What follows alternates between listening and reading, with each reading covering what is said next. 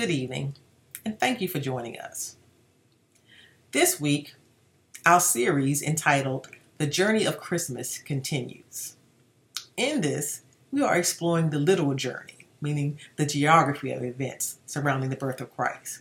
But we're also looking at the journey of emotions, the ups and downs, if you will, of those involved and those affected. But what good is looking at the past if there's no value in it for our present and our future? Let's see what tonight's journey has in store for us. Jesus, we thank you, Lord, that we can gather together in your name. God, we ask that you would minister to each and every one of us, Lord, as we explore the story of your birth and those characters involved in that. Open our understanding, Lord Jesus. Show us something perhaps that we had not seen before. Help us, oh God, to relate these events to our own lives. We worship you this night, Lord, and we thank you, God, for the privilege of being yours. In Jesus' name, amen. So our physical journey this evening begins in eastern lands, takes us to Jerusalem, then to Bethlehem in Judea, and back to eastern lands. Our emotional journey, however, is quite a roller coaster. It includes awe and excitement, desire, anxiety and fear, treachery, loss and heartbreak, and utter joy and fulfillment. Our story begins in Matthew chapter 2. Jesus was born in Bethlehem in Judea during the reign of King Herod. About that time, some wise men from eastern lands arrived in Jerusalem asking, "Where is the newborn King of the Jews? We saw his star as it rose, and we have come to worship him." King Herod was deeply disturbed when he heard this, as was everyone in Jerusalem. He called a meeting of the leading priests and teachers of religious law and asked, "Where is the Messiah supposed to be born?" "In Bethlehem in Judea," they said, "for this is what the prophet wrote. And you, O Bethlehem, in the land of Judah, are not least among the ruling cities of Judah. For a ruler will come from you, who will be the shepherd for my people Israel." Then Herod called for a private meeting with the wise men, and he learned from them the time when the star first appeared. Then he told them, "Go to Bethlehem and search carefully for the child. And when you find him, come back and tell me so that I can go and worship him too." After this interview, the wise men went their way, and the star they had seen in the east guided them to Bethlehem. It went ahead of them and stopped over the place where the child was. When they saw the star, they were filled with joy. They entered the house and saw the child and his mother, Mary, and they bowed down and worshipped him. Then they opened their treasure chest and gave him gifts of gold, frankincense, and myrrh. When it was time to leave, they returned to their own country by another route, for God had warned them in a dream not to return to Herod. Whew! What a spectacular journey. These wise men, however many they were, Scripture doesn't say, had somehow noticed his star as it rose. And their desire to find him and worship him set them on a journey that would impact not just them, but those they encountered along the way. Well, I'd love to be able to tell you with certainty how they noticed his star. Truth is, I don't really know. It's said that these wise men were actually magi. We would call them, in our day, astrologers. Astrology is defined as a pseudoscience that claims to divine information about human affairs and terrestrial events by studying the movements and relative positions of celestial objects. This is how some of us, before we were in Christ, some of you are going to remember this. This is how some of us got our horoscopes based on our birth month and sign. I'll be the first to admit that growing up, I'd frequently turn to the horoscope section in the Washington Post to see what the stars had to say about Virgo, which is my sign since I was born in early September. I'm not advocating astrology. I'm just telling you about what happened. Anyway, but whether or not they were, I don't know how they would know what this certain star indicated. Was there some journal of astrology that foretold of and included a diagram of the star of the King of the Jews? Or were they sitting out one night stargazing and saw some awesome sight in the universe and went, wow, the King of the Jews is born? Well, I submit to you that either way, no one could know such things by human beings. It is God who reveals. He speaks to us in many ways, and his creation is one of his loudest voices. Psalms 19, 1-4 says, the heavens declare the glory of God. The skies proclaim the work of his hands. Day after day they pour forth speech. Night after night they display knowledge. There is no speech or language where their voice is not heard. Their voice goes out into all the earth, their voice to the ends of the world. Romans 1:20 says, ever since the creation of the world, his eternal power and divine nature, invisible though they are, have been understood and seen through the things he has made. So they are without excuse. So whether these wise men were astrologers by trade or whether they just happened to catch a glimpse of this amazing star on this fateful night, it is God who reveals. And it's him that would have had to give the meaning and put within them this desire to seek him. And so their journey began. Can you see in their story a correlation to your story? God uses something or someone, or should I say he used something or someone to get your attention. To say, I'm here. And that inkling, that revelation started you on your journey to find him. So like many of us, when God made us aware of him, these men from the East probably didn't know much about him. Perhaps they had heard something about him, but it was just enough to get them started on their search. And in the case of these wise men, what they knew led them to Jerusalem. But these educated men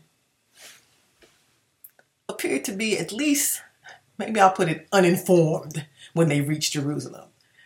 For Jerusalem had a king, a treacherous one at that.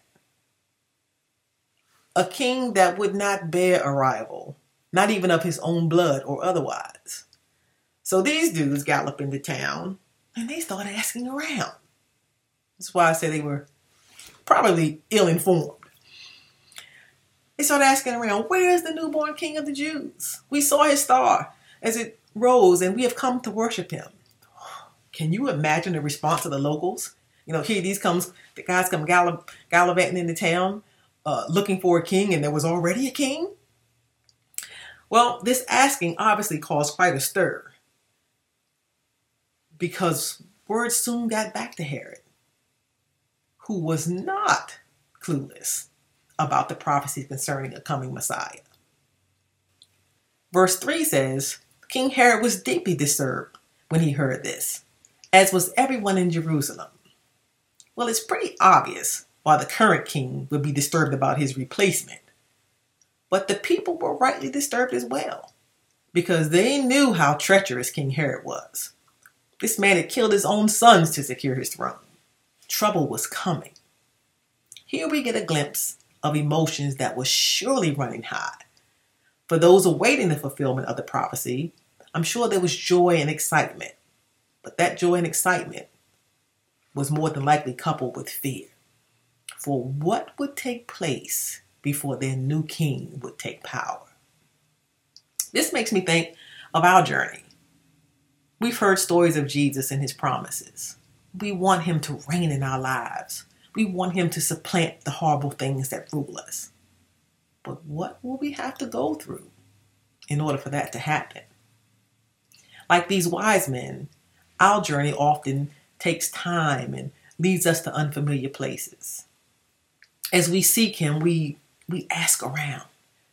And our asking leads us to people who are genuinely seeking him, as well as those who have more devious intentions. But we continue to seek him nonetheless. Now let's get back to our story. Herod was one with devious intentions. Having heard from others what these men were asking, Verse 4 says, he called a meeting of the leading priests and teachers of religious law and asked, where is the Messiah supposed to be born? In Bethlehem in Judea, they said. Then King Herod called for a private meeting with these wise men, and he learned from them the time when the star first appeared. Then he told them, go to Bethlehem and search carefully for the child, and when you find him, come back and tell me so that I can go and worship him too. So, the wise men learned that Jerusalem wasn't the right place. But why would the star lead them there? Had they misread it? Whatever the case, their journey continued with newfound direction from King Herod and from the star that had started their journey. Little did they know what their asking had stirred behind them. Curiosity, excitement, fear, and treachery. But off they went on the road trip of a lifetime. We're going to see the King. We want to worship him. Do you remember coming to a place in life where you thought you had found him, only to find that you weren't quite there yet? Anticipation and disappointment, highs and lows. Yet you knew he was guiding you. You knew he was drawing you. He had awakened in you an awareness of him. And all you wanted to do was find him and worship him. And so your journey continues. Like these wise men, perhaps days and months, even years. Verse 9 says, and the star they had seen in the east guided them to Bethlehem. It went ahead of them and stopped over the place where the child was. When they saw the star, they were filled with joy. They entered the house and saw the child with his mother Mary, and they bowed down and worshipped him. Finally! Whether these wise men came from the Near East or the Far East, it had been a long journey. Based on what they told Herod, their journey could have started a year or more before, but it was worth it. The separation from family and their homeland, the long roads, the wrong turns, the dark nights, to finally behold him and be in his presence, to bow before him. Verse 10 says, then they opened their treasure chests and gave him gifts of gold, frankincense, and myrrh. There are many theories about the meaning and symbolisms of these gifts. One theory is that all three are ordinary offerings and gifts given to a king. Myrrh was used for anointing oil, frankincense is a perfume, and gold was a valuable. Another theory ascribed spiritual meaning to these gifts. Gold was a symbol of kingship on earth. Frankincense, a symbol of deity. Myrrh, an embalming oil, a symbol of death. That's interesting. These gifts not only had value, but they had meaning. Now I want you to think about that. That's a side note as you prepare for your giving this season. And like these wise men, our journey to find him most likely has taken quite some time and effort. Nonetheless, in our perseverance, we found him. In fact, we are continuously finding him. Discovering Jesus is a journey of a lifetime. And in our awe and gratitude, we worship him with our hearts and with our material substance. We present him gifts prepared for a king. We give him our very best. Unfortunately, the wise men had to leave. That's a bummer. Verse 12 says, when it was time to leave, they returned to their own country by another route, for God had warned them in a dream not to return to Herod. Let me deviate from their travels for a moment to tell you about what happened when Herod realized they weren't coming back. He sent for soldiers to kill all the boys in and around Bethlehem who were 2 years and older. That's why I said it probably their journey could have taken, a year or more from the time they first saw that star. Sometimes it's hard for us to understand the things that happen on our journey, but we must travel on. What an experience these wise men had. God was in their coming, and God was in their going. And God was in the entirety of their journey. And so he is with us. Our discovery of him is a spiritual and emotional journey like no other. And all of it testifies of our great King. Who that we encountered in our path to finding him was encouraged to seek him too. Who, once we found him, did we tell of his majesty and the glory of his presence? Who sought him too as a result of our testimony? I think I can safely say that the wise men's journey home was more exciting than their start. Their hearts full and their loads lightened in having beheld the glory of the Lamb of God, the one who came to take away the sins of the world. We saw him with our own eyes. Oh, there was some testifying going on their way back home. Trust me. This journey to Christmas, the finding and celebrating the Savior who was born, it changes us. The wise men would never be the same. Our lives would never be the same. Well, I hope this little journey tonight has encouraged you to rethink this Christmas story. What it's really all about. There's no journey greater than our journey to find him. Jesus, we thank you, Lord, for reminding us, oh God, of the details of this story, Lord Jesus. We thank you, Lord, for reminding us of what we have been through to find you, Lord Jesus, and just what a great extent you have gone to make yourself known, to leave us breadcrumbs, if you will, that we can find you as well. We thank you, Lord, for your coming, Lord Jesus. We thank you, Lord, for making a way for us, Lord Jesus. God, I ask that you would bless each and every person this night, Lord Jesus. Bless them during this holiday season and always, oh God. Help us, Lord, to remember you in a right way and to honor you with our whole lives. In Jesus' name. If you are listening to this message and you have yet to find him, you don't have to travel to Bethlehem. Jesus is right where you are. Respond to him and allow him to guide you. And just as he used people in this story to provide direction, he still uses people. We're here to help you on your journey. If you are seeking, you're not quite sure where to turn, well, we got a couple ways you can reach us. You can reach us at newarkubc.info. There's an I'm New card where you can connect with us there. And if you're not down with technology, there's this good old-fashioned thing called a telephone. You can use that as well. You can call us at 302-738-7899 and someone will reach back to you. Well, good night, and God bless you, and have a Merry Christmas.